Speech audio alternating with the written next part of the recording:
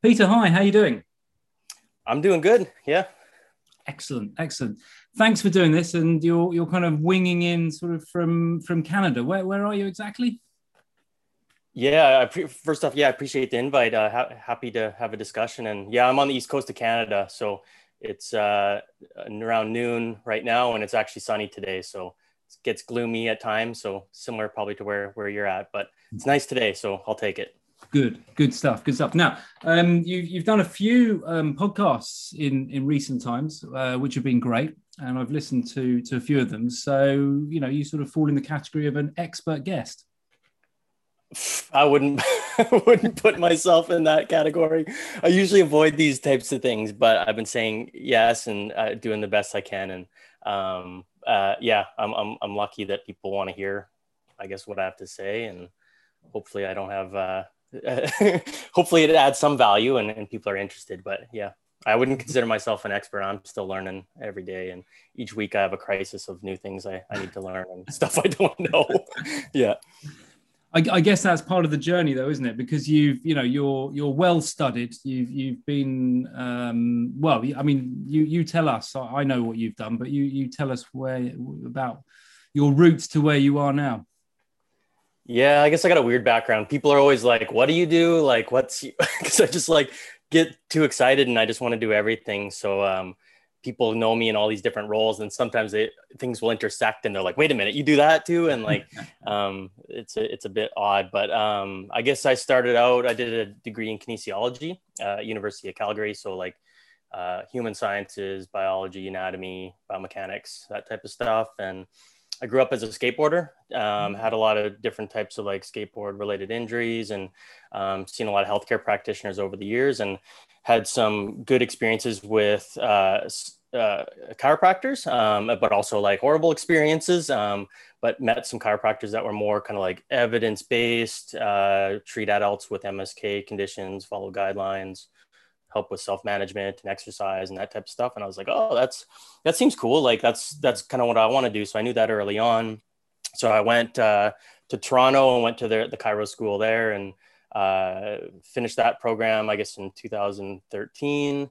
And then I moved to the East Coast, started practicing in private practice. And my first week in practice, I started as a graduate student as well, doing research. So uh, during my kind of chiro education, I got more interested in research and wanted to kind of do it all. I was like, oh, I want to do clinical practice. I want to do research. So started that was a master's program in rehabilitation research in physiotherapy at Dalhousie. So started practicing, started doing research, but also teaching in the physiotherapy program here and there.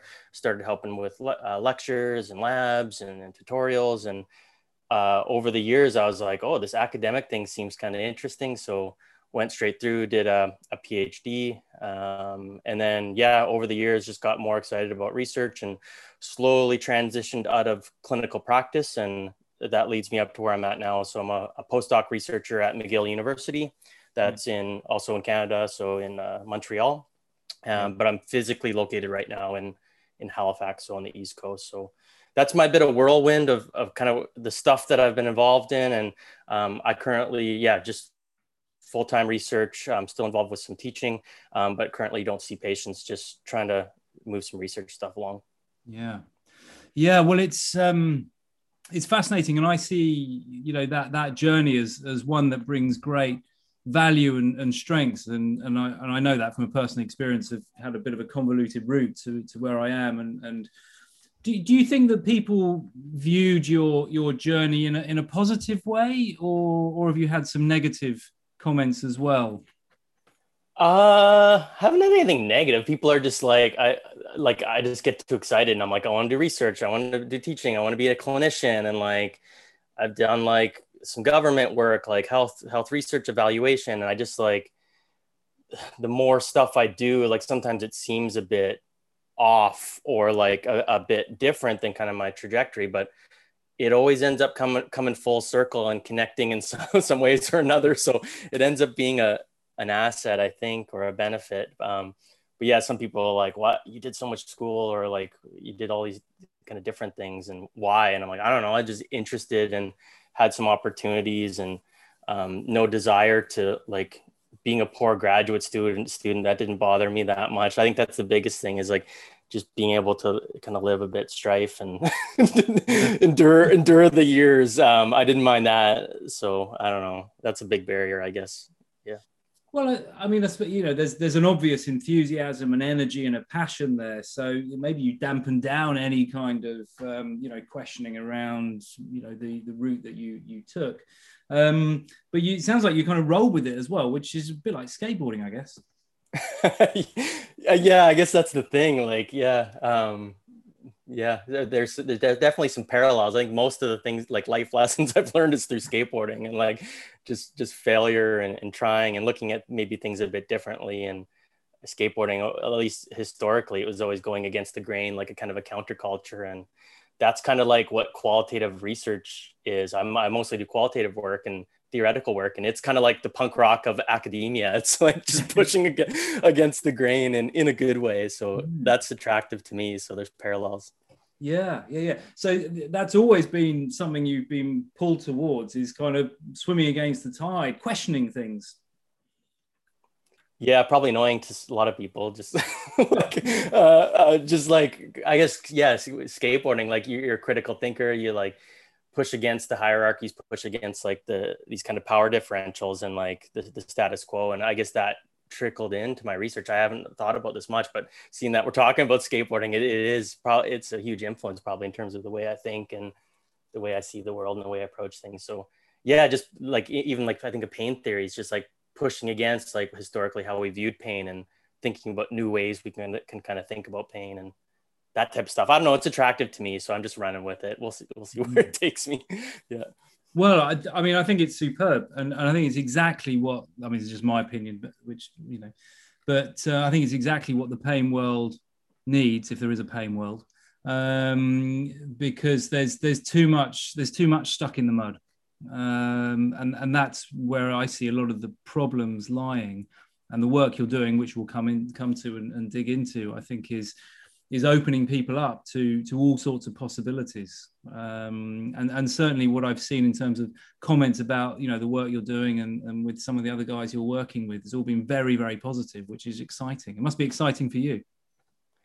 Yeah, I'm always surprised that people are interested, because it's like some of the stuff is like, it's just different, like the qualitative work, the theoretical work, and I'll do stuff and I'm like, oh, nobody will read this. And it's just, we'll sit in a journal somewhere and then people start clinicians picking it up and getting emails and people excited about it and doing podcasts like this. And I'm just like surprised that people are interested in it. But maybe it was just good timing, partly just because people are just in the rehab professions, at least, looking at more kind of like philosophical approaches and questioning kind of traditional pain theories, questioning traditional treatment approaches. And maybe it's just good timing. So people are looking for something a bit different. Yeah. Yeah. Well, the rebels are definitely. Yeah, some people. I don't think I've made any dent in any type of mainstream stuff at all, but yeah, the fringes maybe, yeah.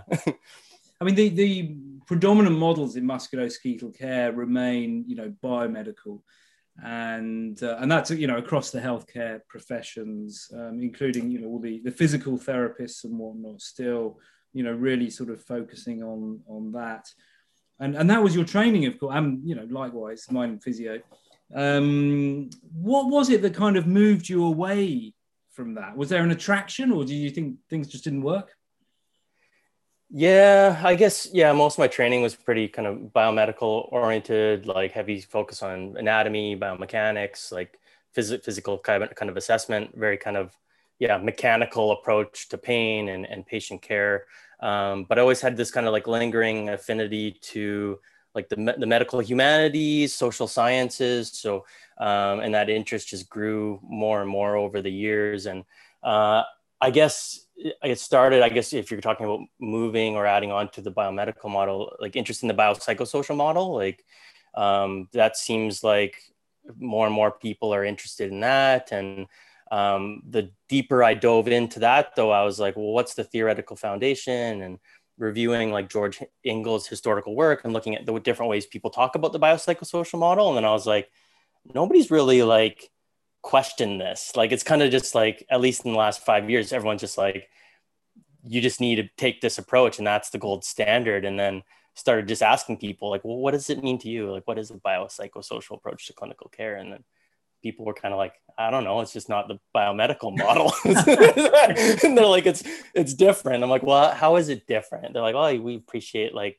I don't know, yellow flags, social factors. And then they're like, and I'm like, what else? And I guess people are like, I don't really know. I'm like, what's the kind of theoretical foundation? And just started asking questions. And then I wrote some work like with Catherine Harmon on like kind of questioning the biopsychosocial model and its foundation and maybe some gaps that it has. So that's kind of where my head's been at over the last couple of years of like, maybe like obviously the biopsychosocial model, a huge advancement and like kind of questioning the biomedical approach and saying we need to integrate these other factors. But like, I think there's still lots of room to kind of advance these kind of ideas. And I guess in clinical practice, like I see all these different ways that this kind of biopsychosocial model is applied, and in maybe ways that just more closely resemble like the biomedical approach. And I'm like, is that actually different? Is it just kind of lip service that we're taking this BPS approach and not actually really doing much difference? So I don't know, that's where my head's kind of been at these days, questioning that type of stuff. Yeah. I guess there's a risk then that instead of, a Venn diagram with 2 circles, it's just a Venn diagram with 3. Yeah, exactly. And I guess we talked about that in one paper where it's like kind of trichotomizing or dichotomizing the biopsychosocial model. So kind of chopping it up. So you have a patient comes in and it's like, well, is this mechanical pain or is this kind of like, some people use the term like psychogenic pain, look for yellow flags. Okay, well, there's no yellow flags. Like it must be just kind of mechanical pain. And so my kind of approach has been kind of to question that is like, well, no, like social processes always come into play. We're always in a social environment. Our context shapes the experience of pain, the meaning of pain. It's a very dynamic, fluid process. And it's not like an either or, like this is just mechanical pain, or this is psychogenic pain, or this is mental, or this is physical. So a lot of my work has been kind of questioning these buckets that we put people into. And I guess we use buckets to make sense of things, but the more we advance our knowledge, sometimes I think we can start to collapse things a little bit, or at least look at more of the kind of dynamics between these different things. Yeah, so you see more of that. If people can appreciate more of the interrelatedness or the interconnectedness of it and how that's kind of working, that will be a step in the right direction. Yeah, and I think that's what George Engel wanted. He wanted to like in some of his writings, it's just like everything's always connected. Like we have to always appreciate biopsychosocial processes. But I think when we start to apply it, especially in research and clinical practice, like it's our tendency to start to split these things up. And so I've been involved with some work recently with Ben Cormack and Joe Gibson, writing about some of these things and the different ways kind of the biopsychosocial model has been applied. So hopefully that'll see the light of day at some point. Yeah. So you're inquiring as to how people are applying that model. Yeah, I haven't done a lot of like empirical work on this, but I know people have. Like I did one study, I guess, like 2016, looking at clinicians like approaches and whether they actually screen and manage psychosocial factors or kind of take a biopsychosocial approach. And most of the clinicians, we interviewed chiropractors, and they really struggled with the kind of psychosocial elements in their practice, and more just had this affinity to the anatomical, biomechanical approaches. And for the most part, they didn't feel comfortable or feel trained or prepared to navigate the psychological or social elements. So some people said, actually quite a few people said it's important. They know it's important, but they're saying, I don't really know what to do. I can pick up on these things, but I don't know how to manage them. And even making referrals is difficult sometimes to another healthcare practitioner, a psychologist, or somebody that has this more kind of psychologically informed practice. So, and I know in the literature, like physiotherapy is the same. Other physicians are the same. Time and time again, these kind of psychosocial aspects seem to be neglected, or there's less attention to them. Yeah.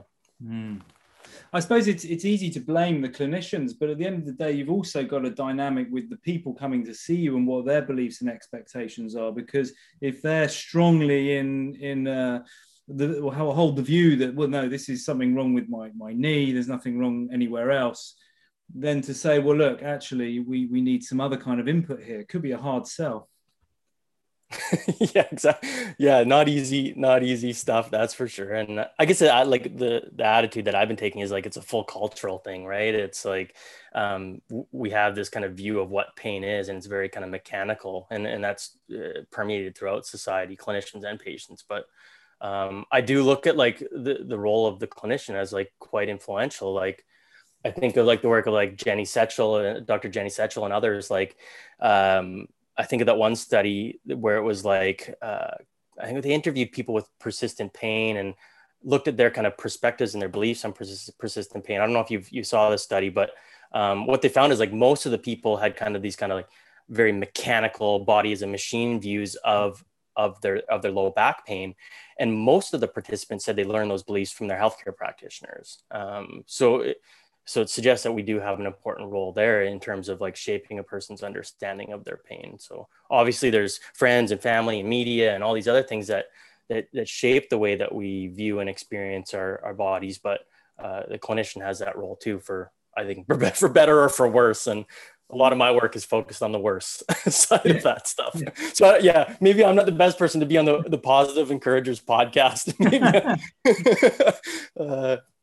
So, I mean, on that, then, it highlights the importance, and I often say this around, the past medical history is not just as kind of a list of things that have happened to someone that you put in a box at the bottom. This is their life story, and important parts of it that is really shaping their views of healthcare and perhaps pain in that moment when they're with you. Yeah, and I think that's one concern I have is like, a lot of people are saying that we need to take this biopsychosocial approach and or kind of like under the label like personalized medicine or precision medicine. And it's like using algorithms and stratifying care and getting to people to fill out all these kind of tick boxes and questionnaires, which I think is great, like huge scientific and clinical advancements.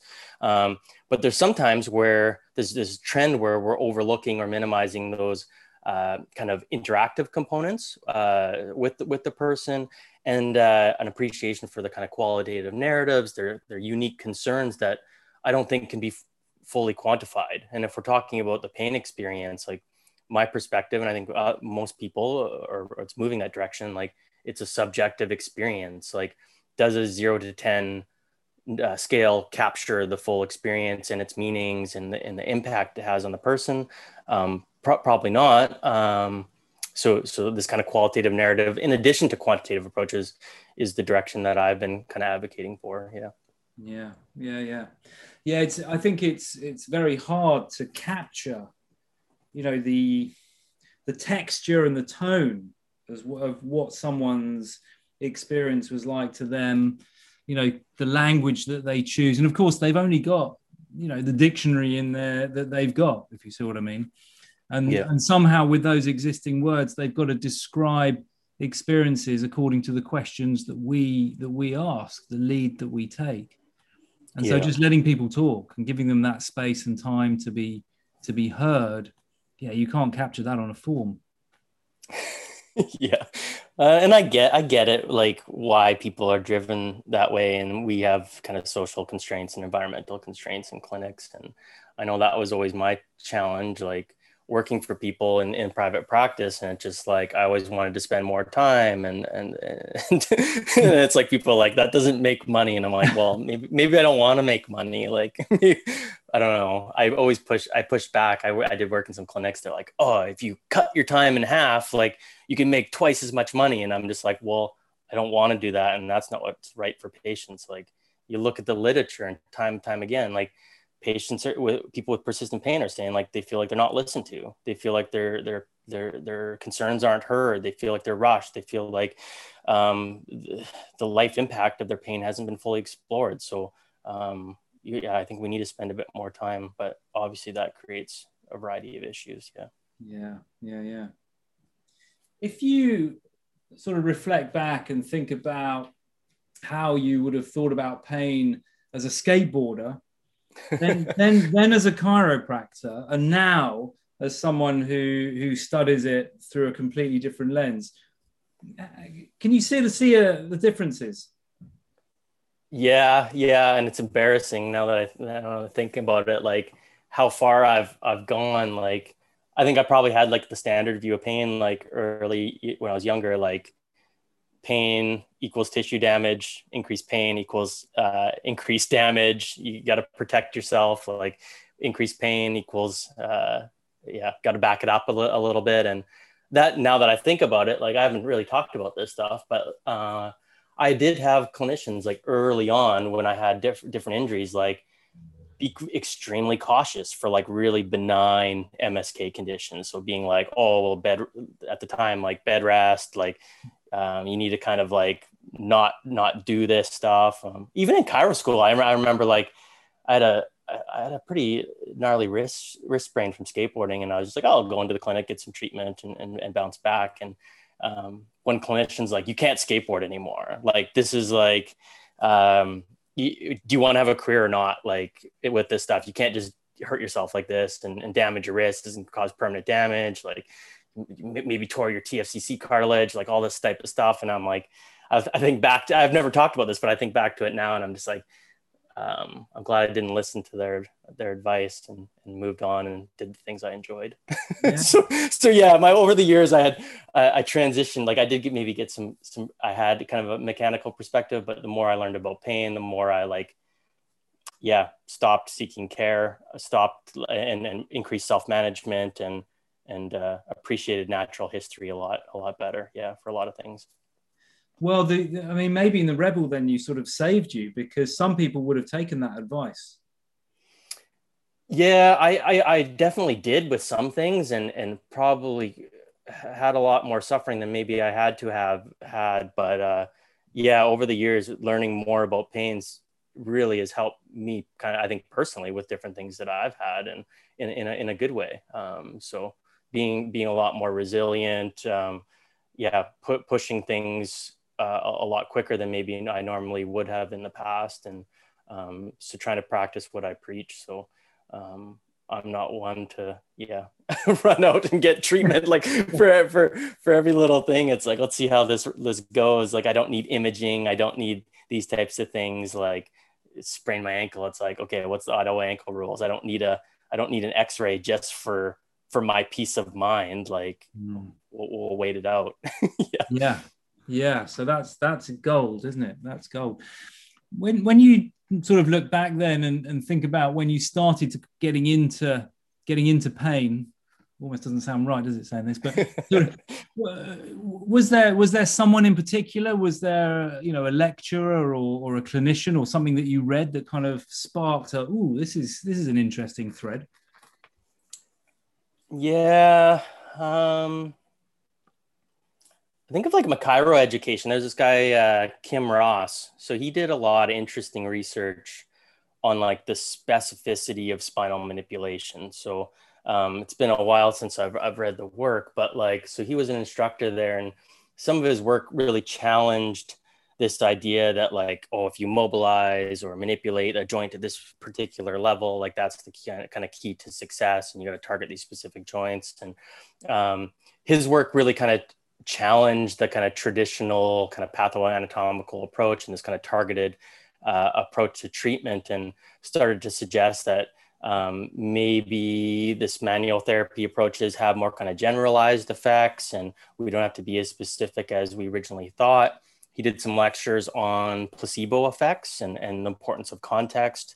So I always thought that was interesting, like early on, like, oh, like context shapes the experience of pain, all these other things. It's not just about the damaged tissue or the activation of nerves. So I think that was quite influential. And then I, over the years, just started reading, like getting into the philosophy literature, philosophy of mind. So I guess even before chiro school, and when I was in my undergrad, I picked up this book, Philosophical Foundations of Neuroscience, I believe it's called, Bennett and Hacker. So I think that's quite a foundational book. I don't know why I got it or where I got it, but like just like super technical, and like had no philosophy training, but like picked that up and I was like, oh, there's so many radical different ideas in here, and just started kind of reading chapters here and there. And it's still on my shelf today and haven't looked at it in a while, but I think that's an inspiration as well. Yeah. Yeah.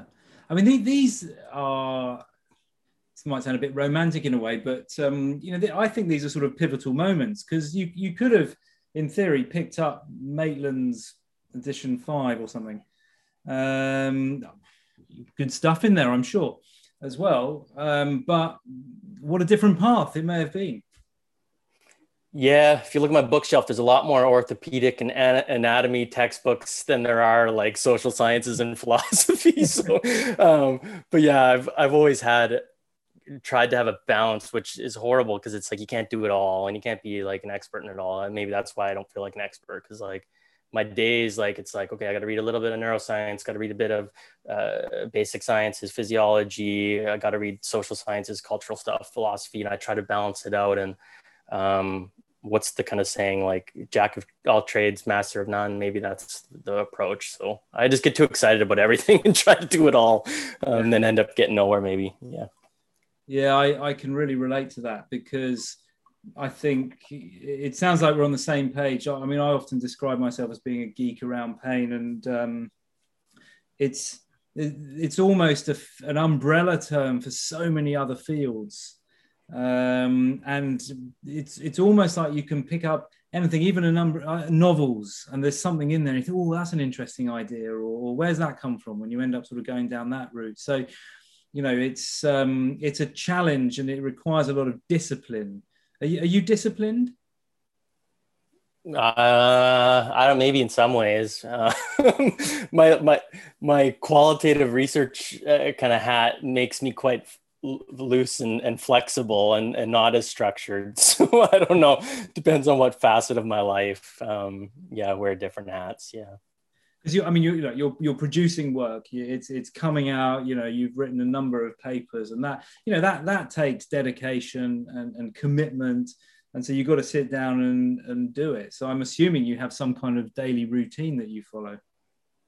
Yeah, I chip away each day, and yeah, I'm probably not a good academic because I see people produce way more stuff than I do, and it's like I do it backwards. Maybe once again, maybe that's the punk rock rebel. Like I see most people, the approach is like, okay, well, take all these ideas and this work and split it up into as many different manuscripts as you can and salami slice it and like produce as many individual outputs. And I'm like, how about I do the opposite? Let's take enough of content for 10 papers and put it into one, all in one place. Like just like the worst idea for a career move. But like, maybe that, I don't know. That's probably why I'm interested in like philosophy and it's like the social sciences, because that's like rewarded in a sense, like quality over quantity, and like trying to produce some thoughtful pieces that are maybe a bit longer or a bit different and don't just fit into this nice little 2,000 word manuscript. So there's a role for obviously all these types of things, but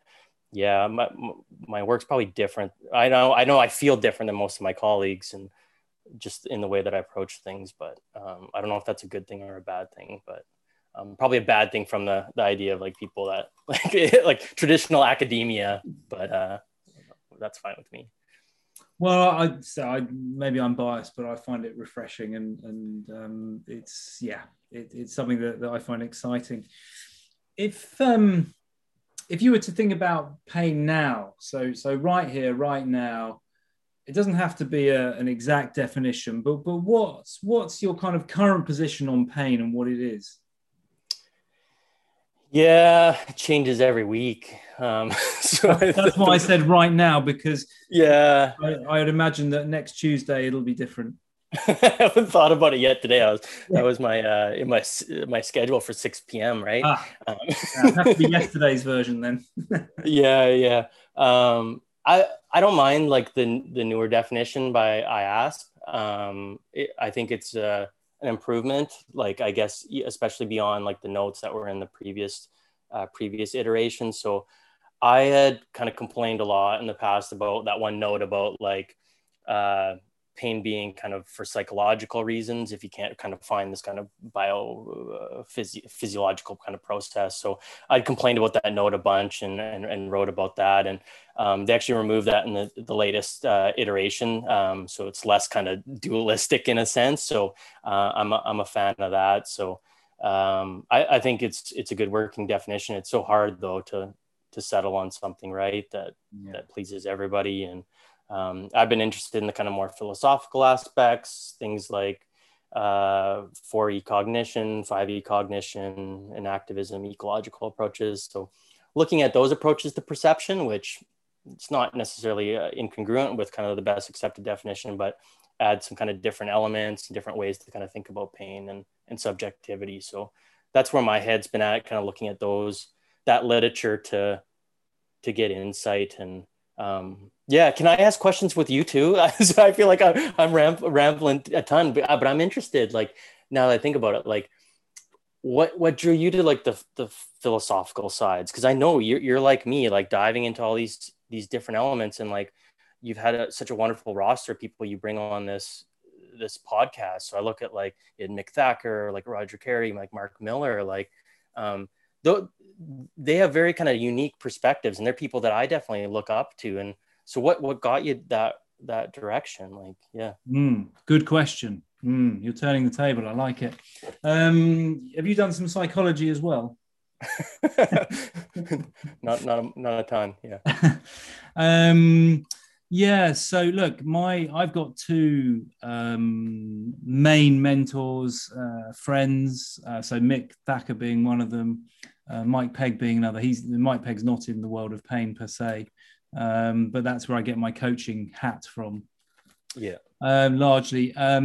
And so yeah, Mick I've known for years, and so and I did his pain masters at King's years ago now, and he introduced me and continues to, I suppose he was the first person who I was aware of was sort of bringing philosophy into pain, and we would chat and he would point out things and such like, and yeah, so it grew from there. And then I spent probably up until, probably up to lockdown, I suppose, going to quite a few of these smaller conferences with the likes of, Anil Seth and Andy Clark. There was and Mark Miller and others, and they were great because it was the first time going to sort of mini conferences or meetings, whatever you want to call them, where it was just a level playing field. It was just, anyone would chat to anyone. There was no ego. There was no,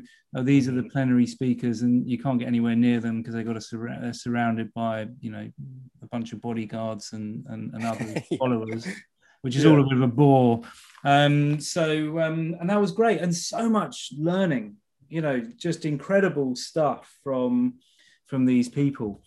And I say, just being able to chat casually about it. And I was usually the only clinician in the room, and they seemed pleased that someone was there who was interested or is interested and wanted to be able to distill this work that's being discussed in academic circles and bring it into the real world. And I suppose that's how I've always seen myself, taking modern approaches from coaching and physiotherapy and science and philosophy, and just trying to make it into something practical, with other sort of useful tools like motivational interviewing and compassion focused therapy and these kinds of stuff, which I have done training in, and just kind of bring it into simple stuff. So yeah, that's my journey, and it's like you, I'm very excited, and I've got zillions of books. I'm surrounded by papers that I haven't read and all that kind of stuff, and when am I going to do it? And so it's a wonderful thing to be in, but quite overwhelming at times as well. Yeah, for listeners, I got a huge smile, just like excited to hear that and resonate with it a ton. So I appreciate the work you're doing, and yeah, people like Mick are definitely an influence on me as well, especially more kind of recently. And yeah, just a breath of fresh air, different kind of perspective. So I remember reading his one short little editorial, like.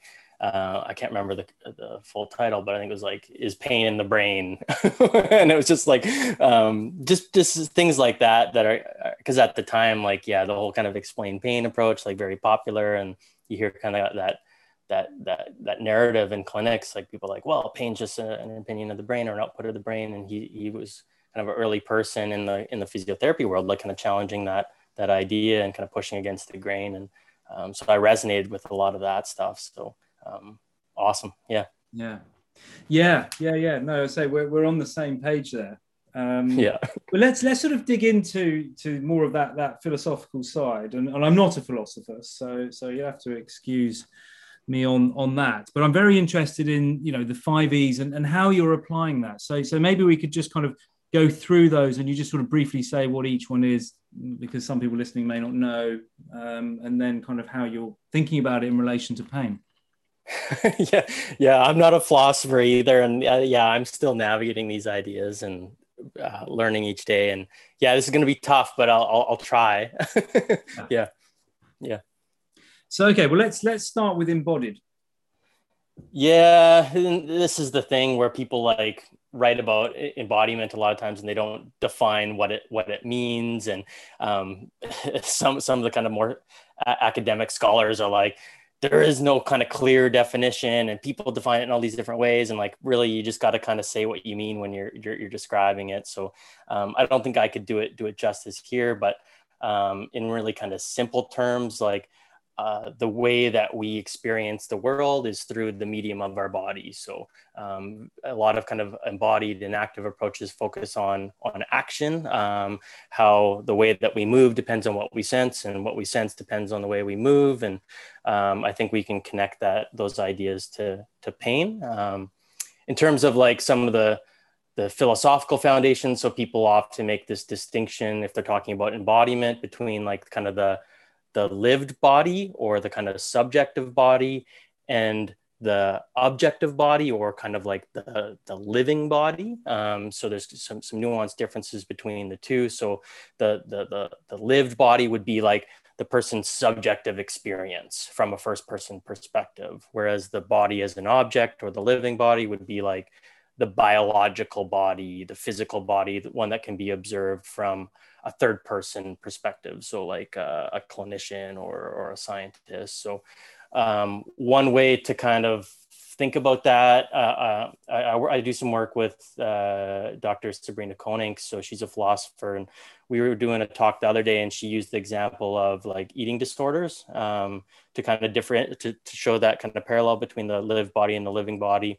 So people that may look in the mirror and they see themselves as overweight or a certain type of body figure, whereas from a kind of a third person perspective, they're very kind of underweight, and maybe there's some underlying kind of health issues as well, physical health issues. So people's experience of their body can be much different than the kind of physical body, so they don't map on nicely to each other. So you think of like pain examples, phantom limb pain. So a person's lived experience is feeling pain in a limb that's not even physically there, showing that kind of discrepancy. So these are the kind of ideas when people talk about embodiment. Yeah, there's lots more that can be said, and different nuances, but maybe that's just a kind of a general introduction.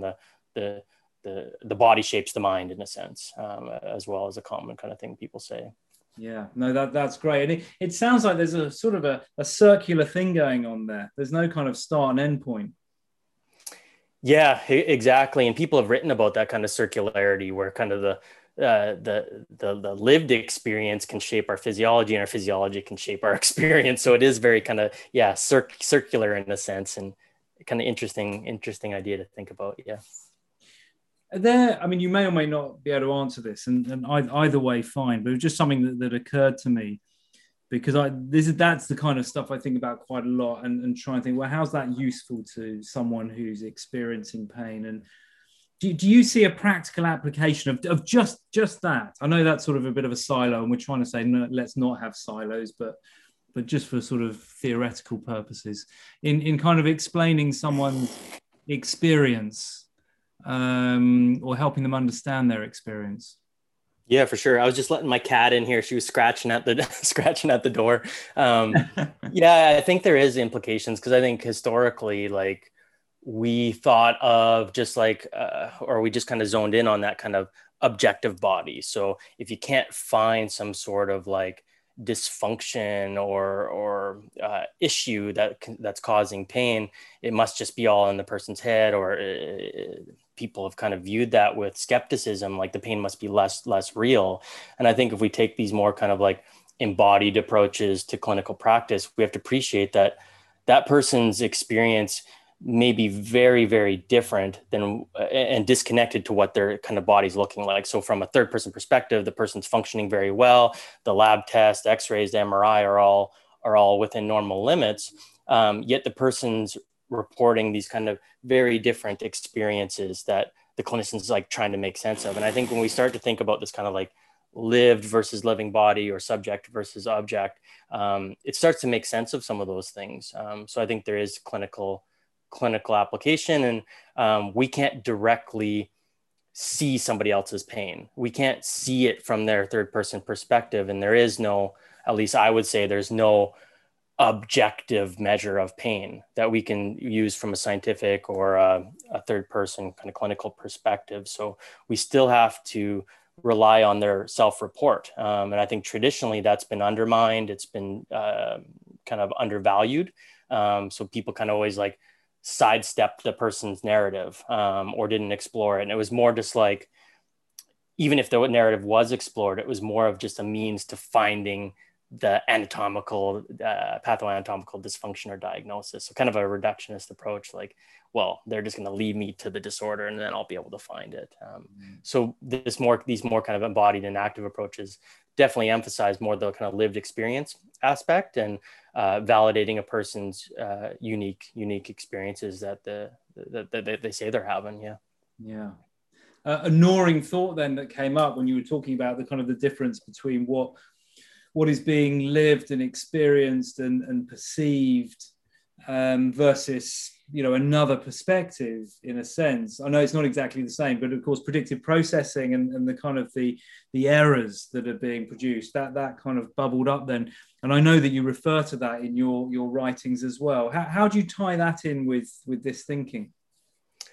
Yeah. I haven't done a ton of thinking about it, but yeah, I did integrate in that 2019 paper, like a variety kind of PP elements, because I do think some people would say they're not as congruent, but there's a lot of academics and philosophers that are kind of bridging embodiment and inactive kind of approaches with predictive processing. And so I guess the idea, like at least the simple way kind of that I understand it, is like we perceive what we kind of predict in a sense. So if we have these really strong kind of predictions, or the context is in a certain way that kind of leads us to kind of subconsciously predict certain things, we can experience it in that way.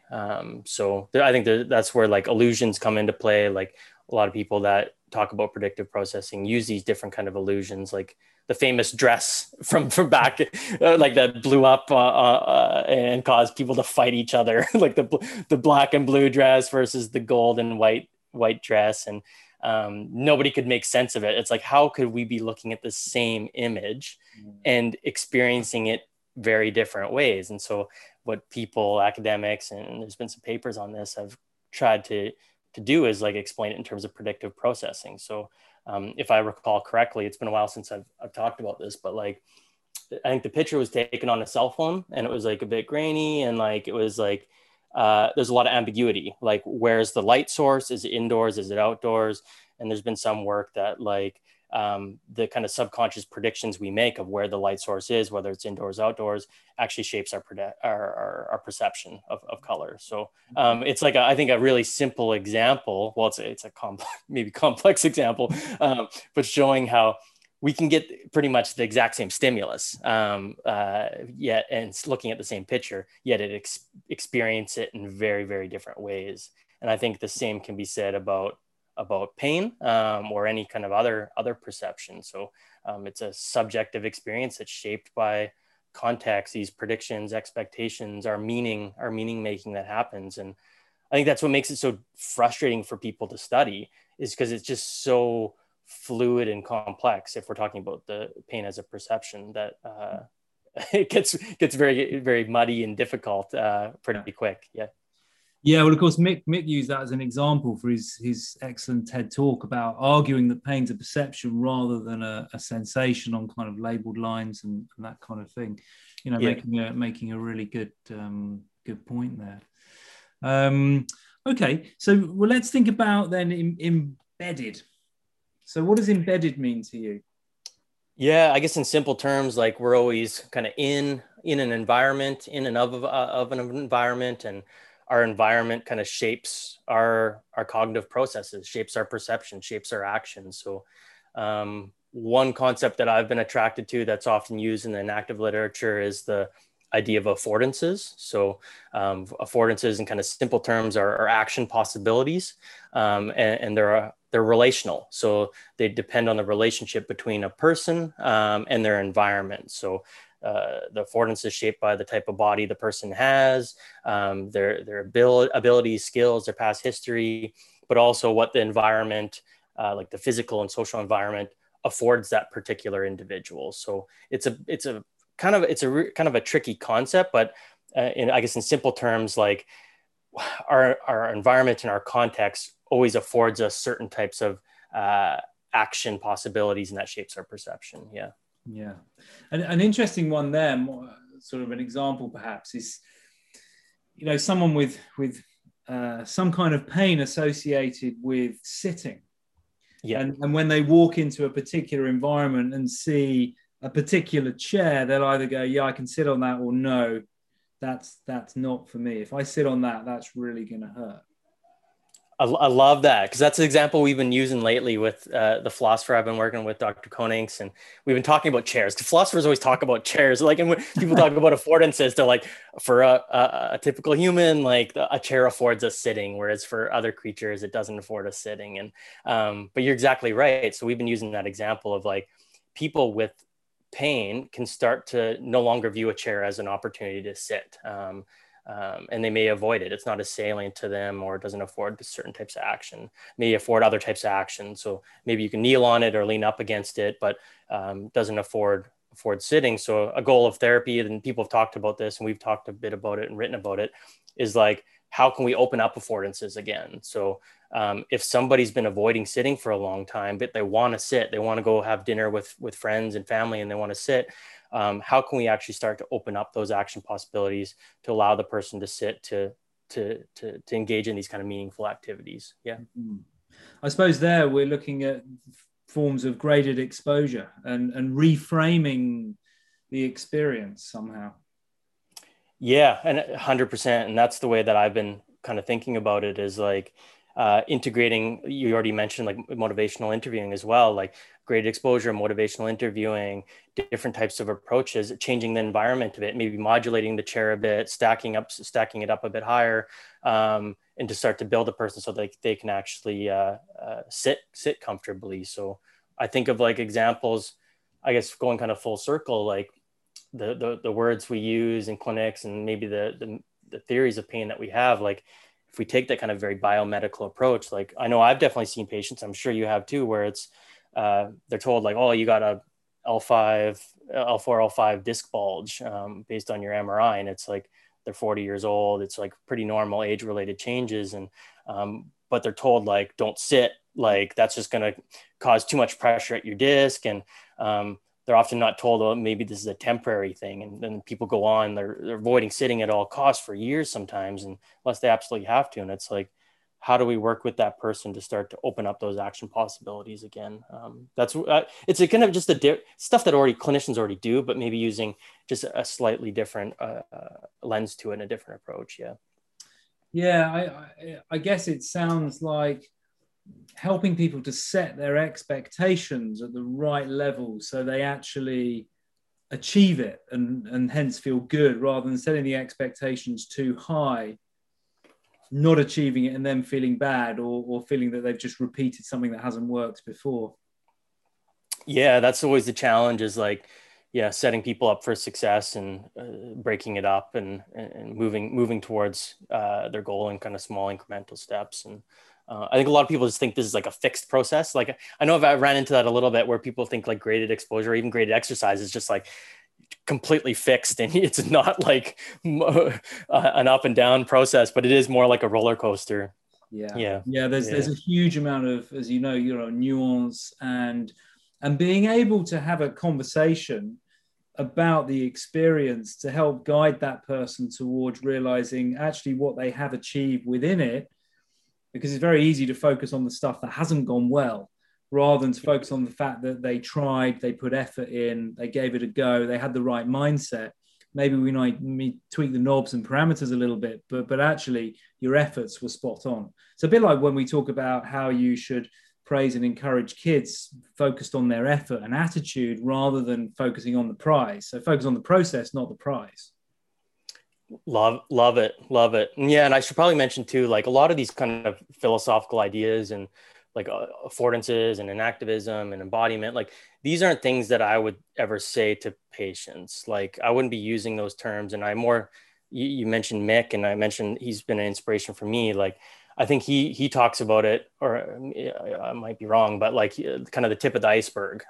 So we have to have like all the stuff under the water that we know, physiology, philosophy, all these things. And what the patient gets is just kind of the tip of the iceberg. So I'm not going to be like, I'm not advocating like, oh, we need to talk to patients about affordances. It's more like having this kind of like theoretical foundation can help clinicians kind of use these approaches with more intent and a bit more structure. And it's not like we're talking about affordances with patients. Maybe you could, but that's not where my head's at right now. Yeah. So it's about, choosing the right language so that you can be on that level with them and create this. I sometimes call it the magic in the relationship that can't necessarily be quantified, but you kind of, the pure scientists won't like this, but there's definitely a feeling quality to when you're in rapport with someone, whether it be a mate on a podcast or working with someone who's come to for your help. Yeah, exactly. Yeah. And being fluid with that and open to these different ideas. And I think it's challenging though. And I think part of like what this philosophy adds is like making it less likely for us to fragment things or split things up. And so I talked about kind of the biopsychosocial model and maybe how it's been applied in maybe different ways. And I think maybe ideas like affordances make it less likely for us to start to fragment things. So immediately with this kind of relational concept, we have to consider the full person and their environment, their particular context, and the interaction between the two. And then you add in that kind of element of embodiment. You need to appreciate both the kind of like the lived body, but also the living body. So I think it starts to help us like avoid falling into maybe some of those traps that historically we fell into, and maybe results in suboptimal care or missed elements that we've historically kind of overlooked. Yeah. No, I think it does.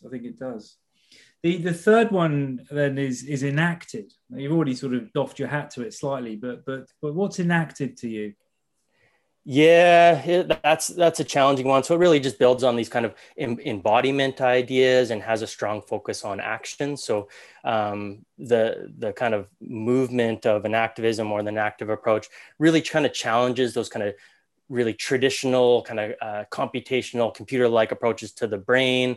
So a lot of people had this like strong focus where they're like, well, cognition or the mind is just in the brain, and we just need to kind of look in there at the neural patterns, and that'll kind of explain everything and give us this kind of essence of the experience. And an active approaches really push against that and say, well, no, that's a really kind of narrow reductionist approach. We need to look at that full person, but also how they interact in their environment and how that interaction brings forth meaning, brings forth the different ways that we experience our bodies and our world. And so very kind of like, I don't like the word holistic, but that is what it is, like a more holistic kind of dynamic action-oriented approach to the mind. But people have been applying it in many, many different ways. So people have been applying kind of enactive approaches to clinical reasoning, and active approaches to understanding music, understanding the therapeutic alliance. Like it's been used in all these different ways. So really the way I've been kind of looking at it lately is like, it's all these kind of like ideas and concepts that we can draw from to make sense of clinical phenomena in kind of new and different ways. So that was like probably a horrible summary. People, the hardcore academics would be like, oh, you missed so much nuance and details, but that's my best I got right now for a brief little summary. Yeah. Oh, that's brilliant. And then we move on to emotive, which I think is one you've brought in, isn't it? Yeah, others have talked about this too. And really, I think part of the goal in that paper was just to kind of split it up in a way that's a bit manageable for people to kind of understand these concepts, but really they're all interconnected and interrelated. So most enactivists would say this idea of cognition or kind of meaning making always involves elements of emotion. So from a first person perspective, we always have kind of a concerned point of view. So things have different kind of valences to us, so positive and negative, and that shapes how we kind of engage in the environment. So the idea is that like cognition always involves emotion, kind of broadly understood. So it made sense just to integrate that element, just because if the paper was on pain, so most people consider pain to be an emotional experience. So I haven't read that paper in a while, but like I believe I just talked about how we should really always consider kind of the emotive aspects of cognition and the different meanings that people assign to their experiences, kind of positive and negative. Yeah, I suppose that sort of makes me think of Lisa Feldman Barrett's work, around the constructs of emotion and the role of the brain, and obviously coming through a predictive processing lens. Is that something you draw upon at all? Yeah, I love all her work, and like amazing academic, and I see a ton of parallels. And there's it nicely, I think, is very congruent with these kind of embodied and active approaches combined with predictive processing. So really appreciate the work that she's been doing, and I've been more recently drawing more and more from it. Yeah, great. And then the fifth and final one is this notion of it being extended. What does that mean? Yeah, this is kind of like the more radical one. I know you definitely know, you probably know more about kind of extended approaches than I do with your philosophical interests. So you feel free to add on to maybe my butchered approach here. But I guess kind of running along with that kind of I was talking about the kind of inactive approach, pushing against to this kind of just sole focus on the brain. These kind of extended approaches take that as well. So they say, well, really is the mind just brain bound? Like, is the mind just in the brain? And they say, well, maybe it extends out into our full body, but also into the environment. So people like Andy Clark and Chalmers, obviously key people in this area. So the general kind of ideas in more contemporary society is like even things like our phones or our iPhones, like shape our cognition and allow for certain types of cognitive accomplishments. So you think of like phone numbers back, like philosophers use this example all the time. Like we used to have to just remember people's phone numbers and in order to call them on our home phones, which people don't even really have home phones these days. So in a way, in contemporary society, we offloaded that into our phones. So we don't know people's numbers off by heart anymore, but the phones allow us to do those certain types of cognitive tasks. So that's the general idea. And there's a variety of different kind of perspectives on inactive approaches, but that's kind of the basic thing. And it just resonates with me from that more kind of holistic perspective. So appreciating people's engagement with kind of their physical environment and the different devices they use. That could be even assistive devices, a wheelchair, prosthetics, these types of things. There's clinical and science and research implications there. But a lot of inactive thinkers take it even a bit further by saying it's not just about these physical items in the environment. It's about our institutions, our academic institutions, our legal institutions. These kind of social entities can also act as scaffolding for the mind or shape the mind and the way that we experience our worlds in different ways. So it sounds a bit radical, but I think when you really break it down, it's like it's kind of common sense in a lot of ways. Like these things shape how we experience the world, how we experience our bodies. And so I think it's quite important because clinically, if we don't appreciate those elements, we may overlook them or we may take them away, and it may actually send a person down a path that maybe isn't that constructive. Yeah. You just triggered a thought there which took me back to when I trained as a nurse. It was we did loads and loads of psychology stuff and sociological stuff, and looked at the effects of institutionalization. And I can't remember the book and the guy, there's a book and a guy, as there always is with these things. Yeah. It's gone from me, but you know, that it just triggered that memory when you were talking about, you know, these institutions being an extension of your mind, and how they can really shape you. You know, my school shaped the way that I think. You know, my university and shape the way that I think. That my sports club or whatever can shape the way that you see yourself in the world. And I think that's what's so attractive to me about it is like, because I think historically we have maybe underappreciated the role of clinicians, like and the role of that therapeutic alliance in shaping the person's experience. And I think especially over the last 5 years, there's been a lot more interest in like the dynamics between the clinician and the patient, and how a lot of our words and diagnoses are often taken for granted. We didn't realize the impact, either positive or negative, that can have on the individual. And I think a most prominent example would be like imaging.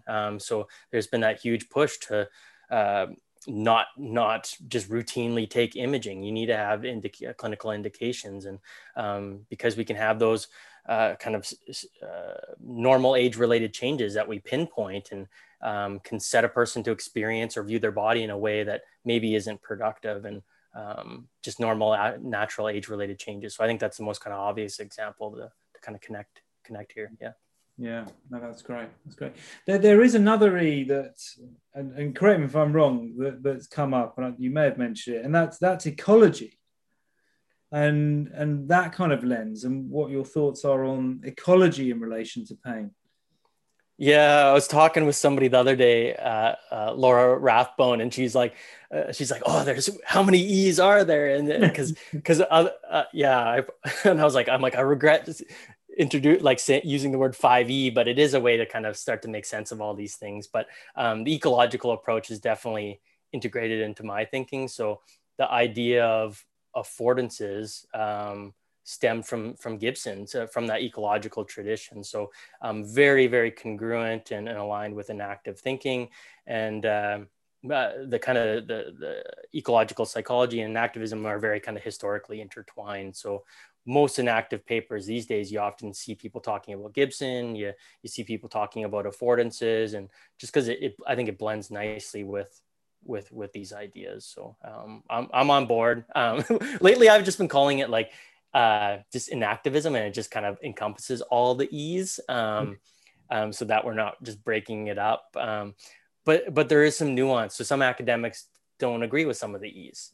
So some people don't fully buy into some of the extended mind processes or extended mind approaches. So some people will take a 3E perspective or a 4E perspective. So that kind of complicates things, I think, a bit. But from an academic standpoint, it allows for a bit of nuance and people to describe what they're committing to.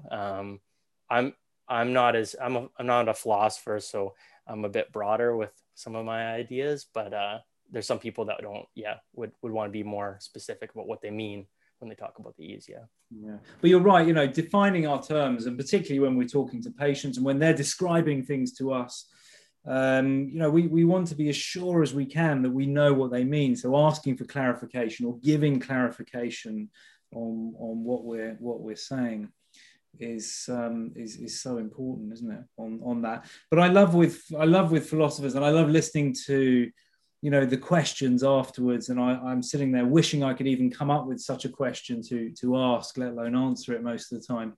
And there's just a real openness to discussion and to the challenge on ideas, and the way that they will say, I'm concerned about that, whatever it is, and it's all done in this very professional, authentic kind of way that's just fascinating and engaging, as opposed to other fields where any questions, there's often a sense of threat.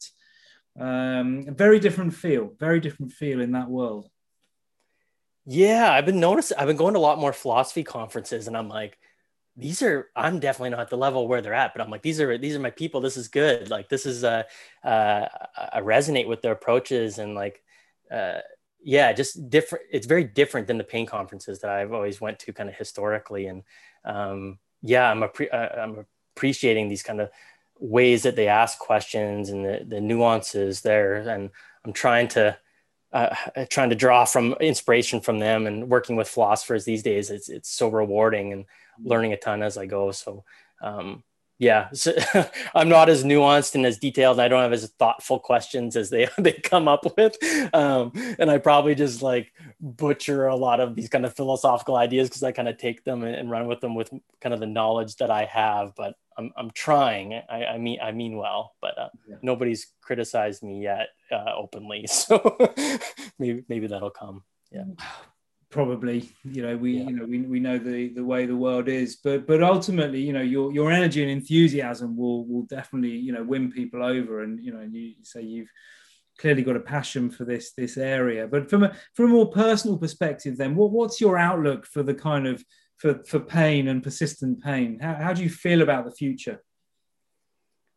Looks better. It's looking good, looking a lot better from over the last 5 years. Like I know I mentioned this quite a bit, like students are changing, like they're interested in these types of things, whereas maybe 5 years they weren't. So more and more students are coming in like interested in kind of biopsychosocial approaches, interested in philosophy, interested in pain theories, where that wasn't the case when I first started working with students. Like they're more interested in like core stability, like TA exercises, like functional movement patterns, those types of things were like the hot topics. And it's starting to shift a little bit where people are like talking about the therapeutic alliance is cool. Or like that was like, it was definitely like not the thing when I first started like doing my master's. And I'd talk about like placebo effects and nocebo effects. And everyone's like, what are you talking about? Like, what's a nocebo effect? And I'm like, I don't know, like our words like can shape people's experiences and stuff. And they're like, what? That's has nothing to do with like the rehab professions. Like they just probably thought it was just like so bizarre, but now it's like becoming the kind of the cool thing to do and to talk about these things, at least in some more and more pockets. There hasn't been really much of a dent in kind of the mainstream of what people are doing, but I see light. I see light. Things are changing a little bit. More openness to these different ideas, more openness to the kind of the so-called soft skills in clinical practice. Like that's such kind of a horrible term, like soft skills, but I hear people always say, yeah, the soft skills are the hard skills. That's the kind of cliche, but I think there's truth to it. Yeah. That sounds very optimistic, and maybe there's another layer as there. You mentioned the generations coming through, the students coming through. It sounds like what you're saying is they're more interested in people than they are the practices. Yeah, I think that's a good way to put it. Yeah. Yeah, it's been refreshing and people excited and talking about, the therapeutic alliance, person-centered care. What does that mean? Like people want to take like courses on communication and motivational interviewing. And I'm like, I think back like even 5 years ago where it was like, people are like, oh, I want to take the dry needling courses. It's like, that's what I need. And now people are like, I need to be a better communicator. I need to listen better to my patients. I need to explore their concerns. And I'm like, that's a huge shift. Dry needling versus like a focus on communication. Like, whew. Yeah. That's awesome. Oh, well, listen, it's been fantastic to hear about your work and your ideas and even your skateboarding, which we've discovered may even have shaped some of it, and your own personal philosophy. Yeah. For listeners, I came in with no preparation, so I did my unhinged rants. Hopefully people find them interesting somewhat. So I really appreciate the invite and enjoyed talking with you. Fantastic. Well, we must keep in touch. There's too much shared ground here not to. So that would be fantastic. Yeah, would love that for sure. Yeah. Where can people find you and your work? Where can they read your stuff? Yeah, I'm like horrible at like marketing myself and like I'm not like on social media that much. I use Twitter out of all the platforms. Like I use that. So it's just my name. Like I think it's Peter_Stillwell, 1 L then 2 L's. So you can find me on there. I'm happy to send me a DM or send me an email. Like always happy to connect with people if you want to talk more about this type of stuff. I have a website too. So I think that's linked on my Twitter account as well. So I try to keep it updated with just like publications and different kind of knowledge translation things that I've been doing. And I try to practice what I preach. So my PhD was on like clinical communication and pain. and I'm trying to be better at that and do these knowledge translation initiatives. So slowly getting better at it, slightly. So opportunities like this help me out a bit. Yeah. Good. Well, you must. I mean, look, this work must not remain in ivory towers and behind closed doors and small discussions. This is stuff that I think really is making a difference. So you must communicate it. There we go. Bit of finger wagging for you. And you do have a website, because I've seen it. And of course I'll put the links on the page so people can find them, and they should read them. There we go. There's finger wagging to them as well. Yeah. Fantastic. Listen, thanks again, and keep in touch. Yep. Thanks.